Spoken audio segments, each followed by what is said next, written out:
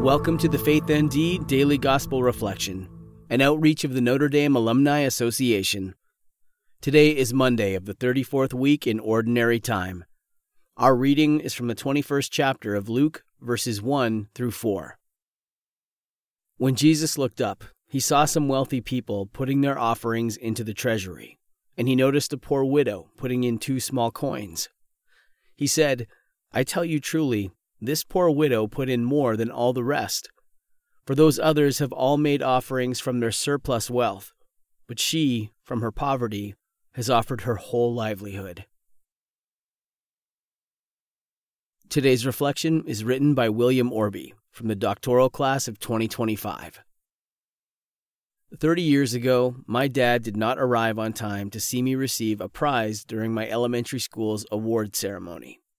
By the time he got to the school, the party was almost over. He apologized and professed how proud he was of my accomplishment. Looking back now, I still remember that his words of affirmation gave me more satisfaction than the prize. In the gospel today, we hear Jesus affirm the heroic generosity of a poor widow. What's most intriguing about the story is not that she put into the temple's treasury all that she had to live on. Rather, it's that as she quietly makes her donation, Jesus sees, acknowledges, and affirms her. The lesson for us? We should not concern ourselves with whether or not our good deeds go unnoticed by others, for clearly God sees all, and like a loving Father, will affirm us in due time. This is worth much more than any earthly prize. The widow's faith-filled action also helps Jesus give us a brief teaching on generosity. What Jesus praises is the quality and not the quantity of her giving.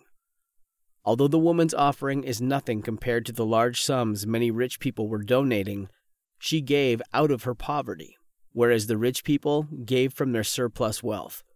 May we trust that, like the widow, God sees all of our efforts, no matter how little, and will affirm us in our hour of need. Today's prayer is written by Reverend Stephen Newton, CSC.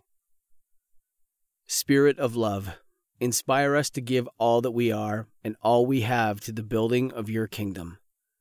Help us to realize that any abundance we have is not for our own good, but for the good of others. May we learn to enter into the spirit of the widow, who gave her all so that others might benefit, even in her poverty. Divest us of anything that might slow us in the building of those places where you live and reign. Amen. Thank you for listening to today's reflection. We invite you to subscribe and share our content with others.